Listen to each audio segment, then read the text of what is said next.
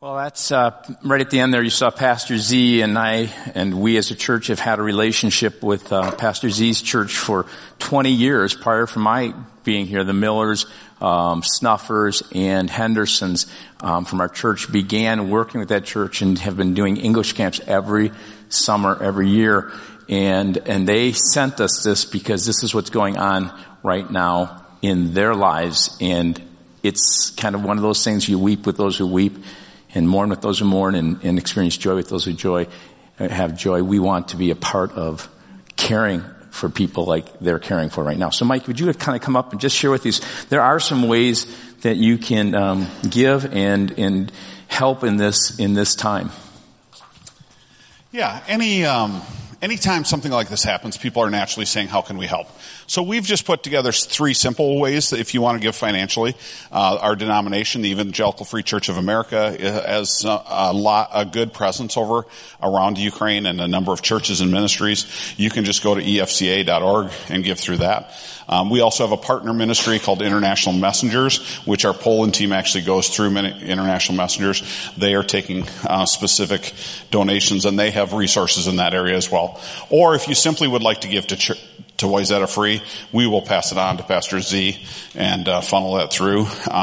You can just do that through our website, wayzatafree.org, or our app. And then once you go to give, make a donation, there's a designation drop down. You can just pick Poland Church, Pastor Z. And I'm excited to say that we are over $10,000 already. Just from some of the funds have been set aside from our outreach ministry, as well as a number of individuals have given. So we're excited about that. That description is on little sheets like this out in the lobby at the black welcome tables if you're interested.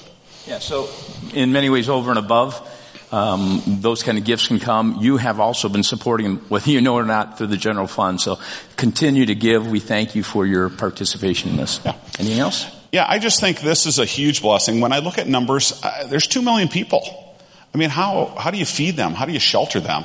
And this is just one church trying to be resource. And so this is a natural time to fund not only food and shelter, but give opportunities for people to share about Jesus. So we'd love for you to participate in that. Got an exciting thing. Later in the service, we're excited about taking a time to vote. And for those of you who are members for the name change, but we also have some members coming in, and I would love for you to see. These are some of the new members that have been coming into our church. You can see them if they're around you. Look around, see if you see them, and welcome them. We're glad you're a part of what God is doing here. People say, "What is membership about?" We really look at it as a way of saying we want to travel and journey with you even more closely as you are a part of our family. And the privilege of being able to say, I want to be invested in what God is doing here, and we want to be invested in a special way in your life as well. So we're glad for those who have done that. One other quick thing I want to say before getting into the message is yesterday we had a great event, a men's breakfast, and over 100. It's one of those things where we go, okay, maybe about 70 people. It just kept going, and just like Ash Wednesday, it just was bigger than our room and fellowship hall could hold. So now we're starting to say, okay, when we do these special events, God, do you want us down in a gym, down in that area, whatever. So we're glad and excited about how God is moving, and that was just an incredible experience to hear about how these 4 guys, and some of you have heard that story, were out west. One of them was mauled by a bear, and how God has used that and how God worked in and through that as well. So let me share with you. I was going to share with you, we're in a new series, Passion and Suffering, and I really wanted to do a Lent series to get us into thinking about that. And I was going to open it up and share with you kind of free form. But this morning in my journal, I wrote this, and I thought, I'd like to read this. Only problem was, I left it at home, so my wife had to return back, get it. She's incredible. Thank you, Grace. So this is what I'll do. I'll write in my journal things that have happened, try and reflect on what I need to really hear about stupid things I've done the day before, sins I've committed, or things that are just blessings in my life. And I was looking, then I kind of turned and go, what's happening? And just say, God, be with me. And I just wrote, Jesus, today I begin a new series for Lent titled Passion and Suffering. And I didn't realize I was going to write this much. It is anchored in the 5 swords around Christ in the gospel. So there's 5 different mentions of swords around with Christ in the gospel. Mary and the sword of grief is what we're doing today. Peter and his disciples, and then what I call the sword of confusion. The arrest scene, the sword of night. And also there is a Zechariah's prophecy and what I would call the sword of shame. That's what we're going to be looking at in this season of passion and suffering. My prayer is that we will see the importance of honestly dealing with the negative experiences of suffering in light of God's kingdom life. We are not, as a culture or a church, often, church universally, not ours, emotionally well-formed. We do not know how to grieve in the face of loss. We turn away, we get busy, we seek to numb the pain of loss through medicating addictions. We also mask our loss with anger that turns to rage. We live in an outrage culture. We experienced it. The church has promised a prosperity gospel, which includes emotional prosperity. We talk about discipling people or spiritually forming people, and yet fail to emotionally form people to live as followers of Jesus in a world where there is beauty and goodness and joy, yet where there is loss, disease, war, and sin, which needs a group of people to model true spiritual health. The world is hungry for someone, to live not in a grief that leads to despair or an easy optimism that leads to a shallow treatment of the realities of suffering. Jesus in his word teaches this. Jesus, the most emotionally alive person, lived this way and calls us to honestly process grief, live with confusion, face the dark nights of our souls, understand our debilitating shame. We need to speak Jesus and live Jesus in our times of passion and suffering. And then I'd ask you to pray with me.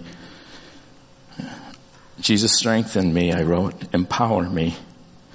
Grant me a relaxed heart and spirit so that I can, with joy, share the truth and power of your word in the context of your loving, gracious, comforting presence. Jesus, touch every heart who hears this. Amen. I'm going to ask you to stand because we're going to read the Word of God together. This comes from Luke chapter 2. It's in the birth narratives, which is interesting that one of the first swords that we'll find actually happens in a birth narrative. So let's read this together from Luke chapter 2. At that time, you don't need to read with me. I'll read it. It's too much. Thanks for being so willing, though. Those of you online, please read with me. At that time, there was a man in Jerusalem named Simeon. He was righteous and devout and was eagerly waiting for the Messiah to come and rescue Israel. The Holy Spirit was upon him and had revealed to him that he would not die until he had seen the Lord's Messiah. That day, the Spirit led him to the temple. I love how Spirit-led he was. So when Mary and Joseph came to present baby Jesus to the Lord as the law required, Simeon was there. He took the child in his arm and praised God, saying, Sovereign Lord, now let your servant die in peace as you have promised. I have seen your salvation, which you have prepared for all people. He is a light to reveal God to the nations, and he is the glory or hero of your people Israel. And Jesus' parents were amazed at what was being said about him. Then Simeon blessed them, and he said to Mary, the baby's mother, This child is destined to cause many in Israel to fall and many others to rise. He has been sent as a sign from God, but many will oppose him. And as a result, the deepest thoughts of many hearts will be revealed. And the sword will pierce your very soul. You may be seated. As you went through that, there are 3 kind of movements that take place that are really important when we think about grief, and we're talking about the passion and suffering, and the people are experiencing passion and suffering. And they tend to be up in the very first part of that prophetic word, this idea of, I've seen the promise, I've seen your salvation, I see the glory, the light for everybody. Here is this God. We can celebrate. And it moves into this place of confession. So he celebrates what will be. He now moves in this confession to what needs be. Our agreement with what is happening, which ends in that last line, what I call grief. And a sword will pierce your very soul. Grief is kind of what is right now, what's occurring. He begins with this celebration. Jesus has come. He's filled the promise. Finally, I can actually rest and go home to be with you because I've seen the first fruits of it all.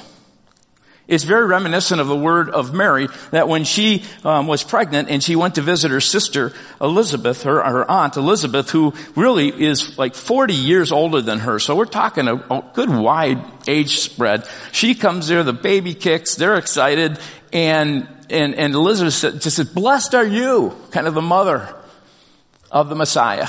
And as a result of that, Mary falls on the ground and before God in song. It reminds me of, remember just a couple of weeks ago when we had Dr.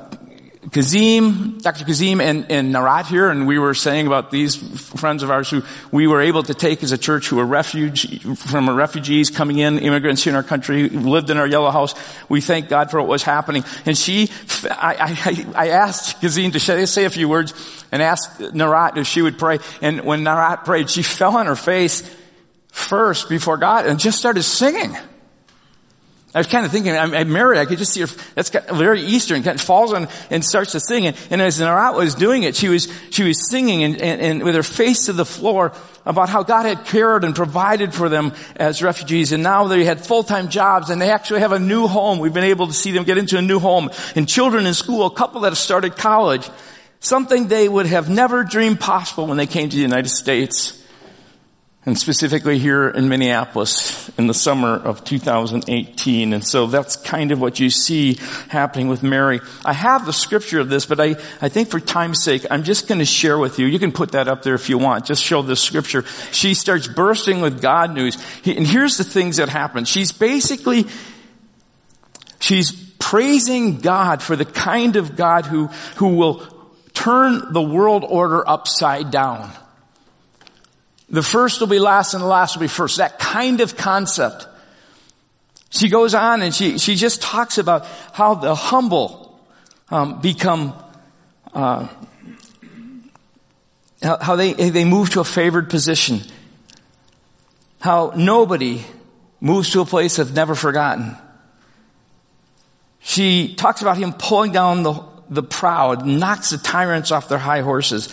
She talks about the starving poor being given a banquet, the callous rich being put out in the cold, all the opposite of what you see happening so often in our world.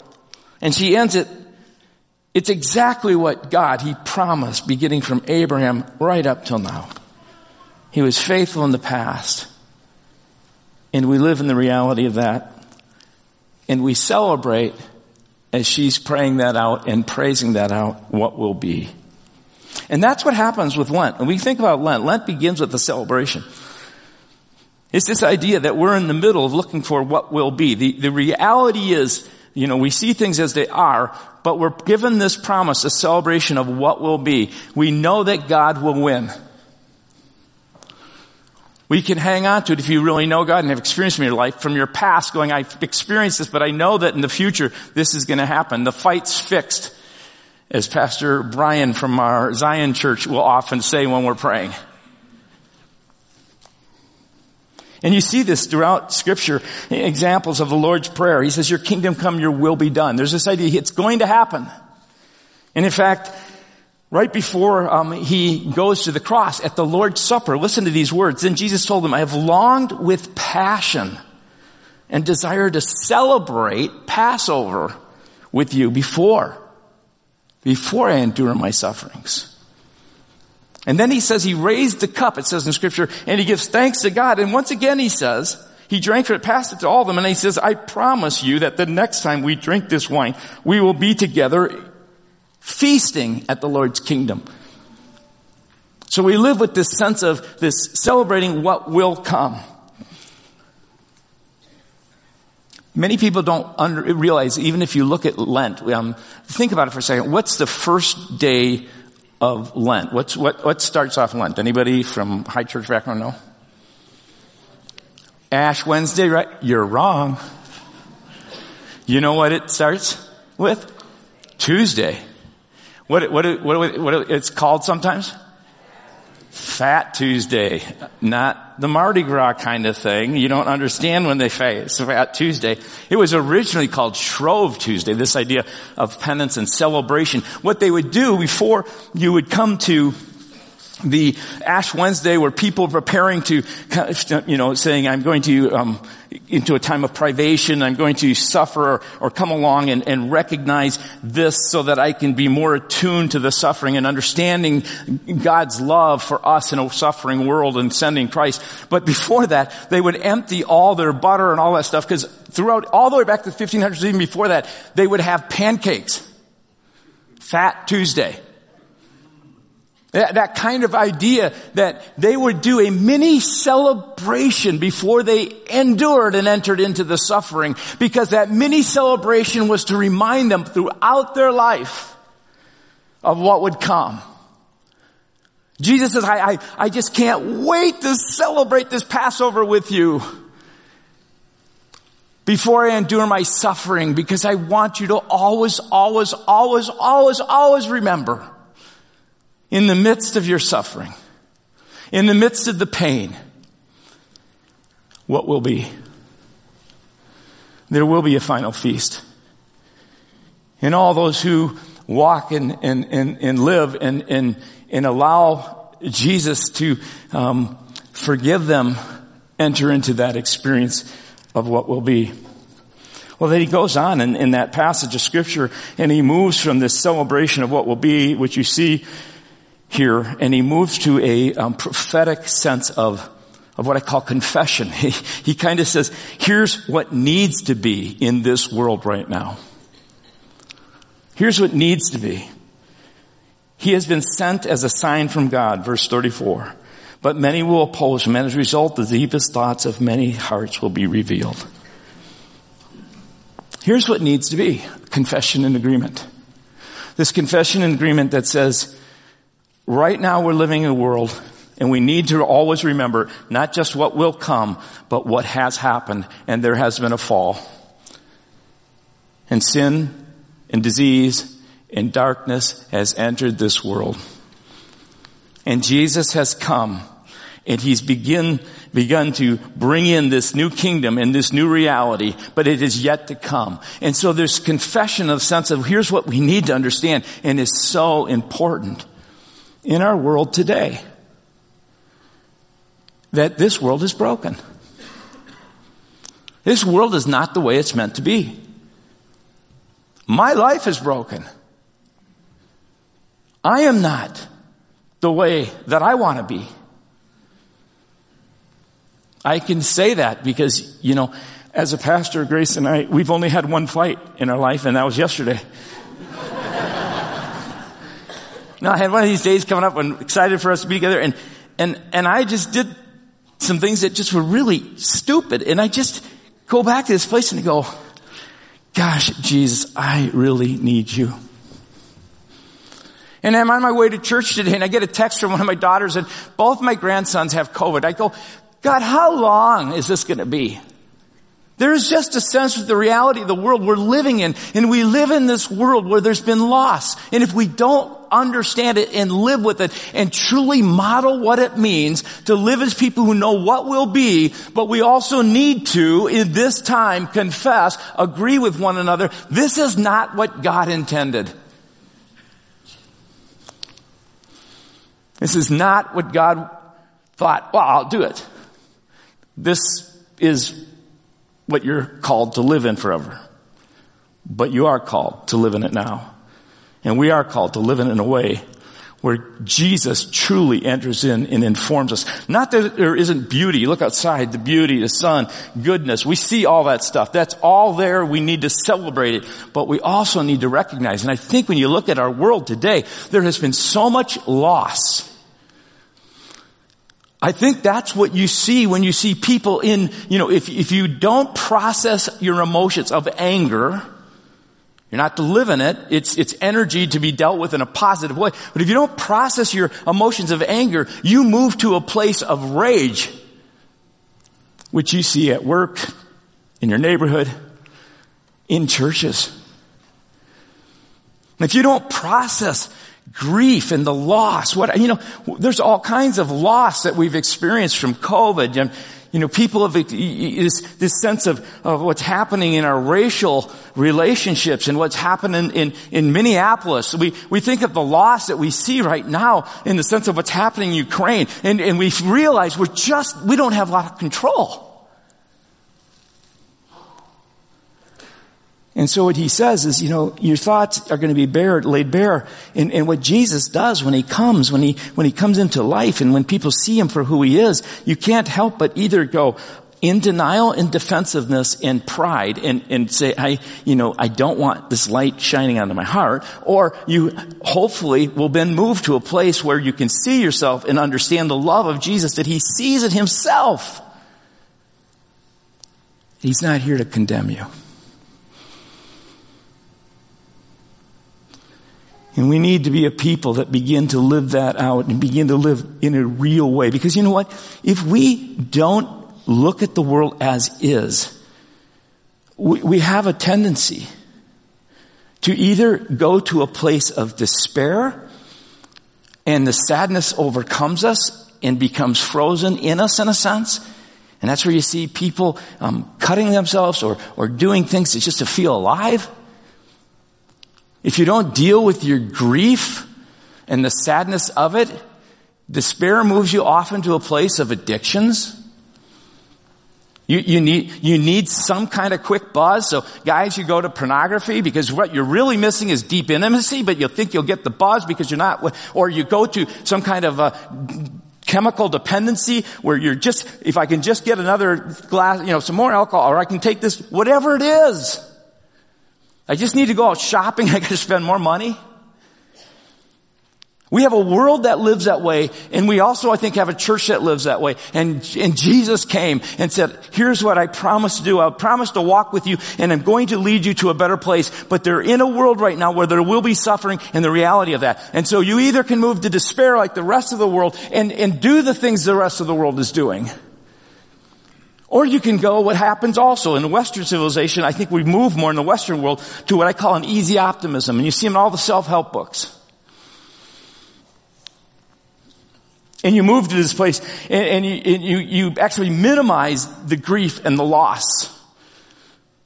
And what you do then in order to stay in a place of optimism, instead of working through the grief and the loss, you begin to numb it. You begin to find ways to ignore it. I was reading a book that I felt to be tremendously helpful. And her name is Trish Harrison Warren. And she talks about this experience of what you will tend to do when you experience this kind of brokenness in the world around you, or even in your own world, or in your own marriage, or in your own family, your own health. She just talked about day after day she'd go to the TV, or she would end up trying to distract herself by reading, or whatever it would be. And what we find here is this verse that kind of grabbed hold of my heart. And it's a line that for many years I've always thought, really, did you need to add this last line, Simeon? Right? I mean, here's a mother with a young little baby. And you say, and a sword will pierce your very soul. like a mic drop, right? Pure pain. Needle in the eye. Here's the Mary who's been treasuring all these things that have been so incredible in her life, and all of a sudden Simeon says this. Because when you come to this part of this passage and you move from what I call this celebration of what will be and this confession of what needs to be, this acknowledgement of where our world is, where my life is, you move to this place where I think grief can be processed and needs to be processed, a sadness that allows for us to look at all that's going on and then invite God and Jesus into this. And grief is what is right now. And in this world there'll be grief, there'll be sadness. So Simeon looks and says, you'll experience a sword of suffering and pain. If you're like me, I just want to read by those last words, and the sword will pierce your very soul. But if you're honest and thoughtful, you really can't. These words are piercing, and God meant them to be. This annual time when we come around the suffering and passion of Christ and we enter into Lent is a constant reminder that this world is broken. And grief is one of the things that we experience. And it's one of the things that we need to actually disciple the church, the rest of the world in. I was sharing with you this book by, it was CT Book of the Year 2021 by Trish Harrison Warren. It's called Prayers in the Night for Those Who Work or Watch or Weep. She says it was a dark year in every sense. It began with the move from my sunny hometown, Austin, Texas, to Pittsburgh in early January. 1 week later, my dad, back in Texas, died in the middle of the night. Always towering and certain as a mountain on the horizon, he was suddenly gone. A month later, I miscarried and hemorrhaged, and we prayed in the ER. Prayed that prayer we prayed earlier today. Grief had compounded. I was homesick. The pain of losing my dad was seismic, still rattling like aftershocks. It was a bleak season. We named it as a grim joke, and they said it was the pits of Despairburg, of which they moved to. Warren shares that a few months later, they were pregnant again. And it felt like a miracle. They were getting kind of to celebrate. But early on, I began bleeding. I was put on medically restricted activity. Many trips to the hospital, bleeding off and on. Finally, in my second trimester, we lost another baby, a son. I don't know how to approach God anymore, she writes. This is what I call getting real with grief. There were too many things to say, too many questions without answers. My depth of pain overshadowed my ability with words. And more painfully, I couldn't pray because I wasn't sure how to trust God. She knew what will come, but she's in the midst of confessing what needs to be. This world's broken, and she's moved into a place where she has been broken and experiencing grief. The 16th century St. John of the Cross coined the phrase, the dark night of the soul, to refer to as a time of grief, doubt, and spiritual cosmic crisis. When God seems shadowy and distant. And I think it's interesting that God allows for us in this time before what will be this time to confess and agree with what needs to be every year in a season of Lent. That forces us to look at ourselves and the world and go, wow, we really need you, God. And for some things that are occurring, there aren't necessarily just easy, quick answers. There are people around you. There are people here today who are moving towards despair, who are living with emotions that God wants to help you process and deal with wounds that have been there that He wants to heal. There are people here with addictions. There are people who are moving in this direction where you need to invite God in, and you also need to begin to say, God, what are my next steps? Is there counseling? Is there some help? Is there a spiritual brother or sister? where you begin to pray, where you begin to start saying, God, I don't want to move to despair. I don't want to move to this. I want to learn how to live with what is right now, knowing what will be, being empowered by you. There are people who live on the other side. And don't tell me about Ukraine. I can only, and I get it. It's really, it's like you don't want to go to a movie to be traumatized, right? Hey, there's a great film out, and you go to it and you go, oh. That's what the world seems to be today. And you don't want a church. You know what? There's a study that was done that millennials, one of the main reasons they're leaving the church is because of a question called theodicy. It's a theological word that means that they can't put together a good God who allows people to suffer. And part of the thing that is a problem is they look at the church, and the church hasn't given an answer for how you actually move into suffering and allow for God to move into that place to be with you in it. And how does God do that? Well, as you read this scripture, there is this sense of reality. And what Luke 2:35 invites us to live in is this reality of what is. The words of Simeon reveals to Mary the reality of her son's coming pain and suffering. Lent forces us to face our limitations and reality of what sin has done and does to the world.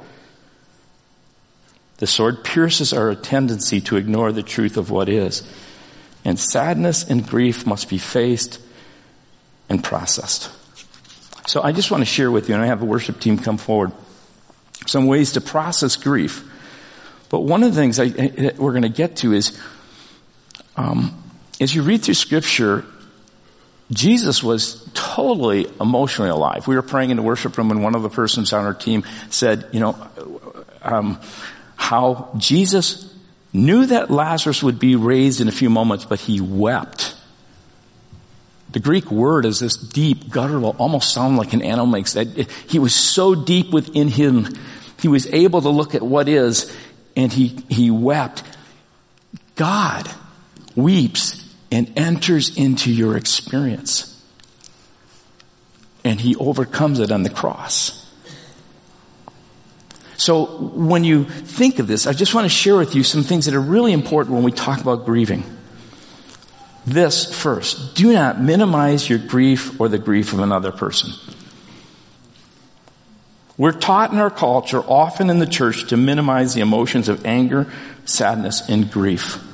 What we need to do is teach how do you understand those things and move to a place where they become energy that helps you become more like Jesus. Some of you have heard, and I've used this as well around sermons like joy, that, all you need to say is it could be worse. That's a really good truth, because think about it. Whatever your situation is right now, you could be in Kiev, right? But the problem with that can be that it'll minimize what you're going through. And that is just as important to God. In fact, very necessary for you to process through. And then embrace your vulnerability. If you're feeling out of control, you live, the word vulnerable just means to be wounded. You live in a woundable world. And you're not going to be able to go through life to shield those things. You can pray for God and you do wise and smart things, but you recognize you live in a woundable world. You can do a whole lot of things right, and yet because we live in a broken world as it is, we might face loss.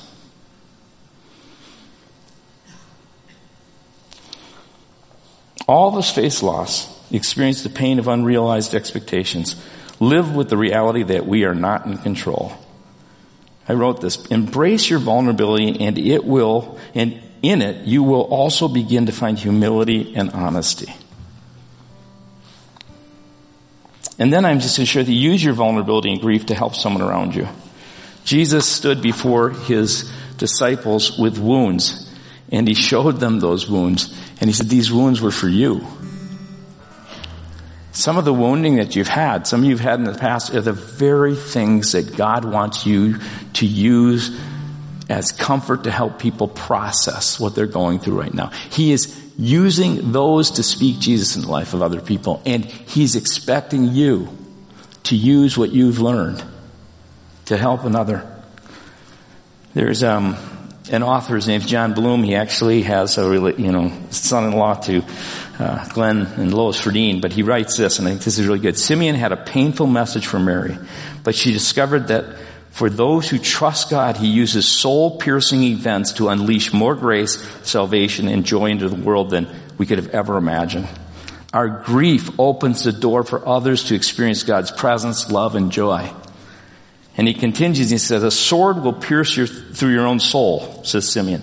The most wonderful, glorious event in human history was God sending his son into the world to the cross to save people from their sins. And this gracious event caused indescribable grief for Mary. And you need to note that. And as God works out his salvation of sinners, he leads us along an unexpected path that results in unexpected and sometimes agonizing pain. And when it does, we can remember Mary. The darkest moment of her life, the sword that stabbed the deepest into her soul, was the moment that God used the most to bring salvation and joy to the world. And eventually to her. And the deepest wounding may become the very channel through which the most profound grace flows. And the last is this. I'm just going to say trust Jesus. Jesus, before he went to the cross, he says, do not let your hearts be troubled. He's not trying to deny that emotion and anxiety. He's just saying, here's the direction you need to put it. It's in God. So he says, trust God and trust also in me. So this idea, not just trust God, but you need to trust Jesus.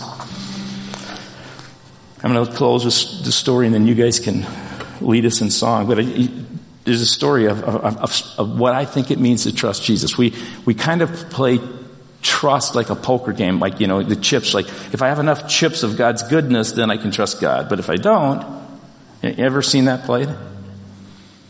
Julie, an artist who has always appreciated the beauty of this earth through her watercolor paintings, was told her young son required surgery, and the odds against it being successful for this little life was nil. And so like any parent, she was afraid, she was nervous, she prayed to God.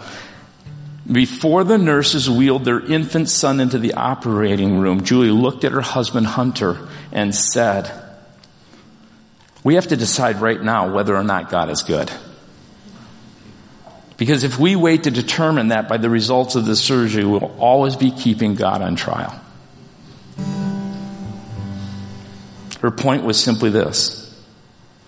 If the question of God is real or not, or whether God is kind or indifferent or some kind of cosmic jerk, is determined solely by the running balance of joy versus sorrow in our own lives or in the world, we will never be able to say anything about who God is and what God is like. Won't be able to tally the evidence correctly. But if the story of my short life and feelings determine God's character, then trust ends up being just a leap in the dark. Ever felt like that? Jesus said, trust God, trust also me. And I want you to catch this. In the Bible, Jesus doesn't give us an argument to prove that God is worthy of your trust. He gives you a story. God becomes a person.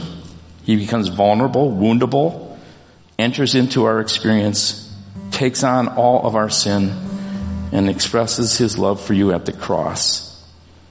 And that is a verifiable, historical, established truth. So God gives you a story of how much he loves you and what he did for you. And then he says, trust God. This is what Jesus says, trust God. Trust also in me. Take God off trial. God is good. He's shown it in the story of his son. Whatever your experience is right now, begin to trust him and begin to start allowing for him to move into your life, to bring the healing that he needs to bring, to work through whatever grief, whatever sorrow, whatever pain, whatever brokenness, whatever woundedness you've had. And I will tell you, the path isn't always immediate. Sometimes God does that, but often God does it through step-by-step growth where we trust him again and again. So celebrate will come. Confess what's reality right now. And allow God to enter into your grief. Amen.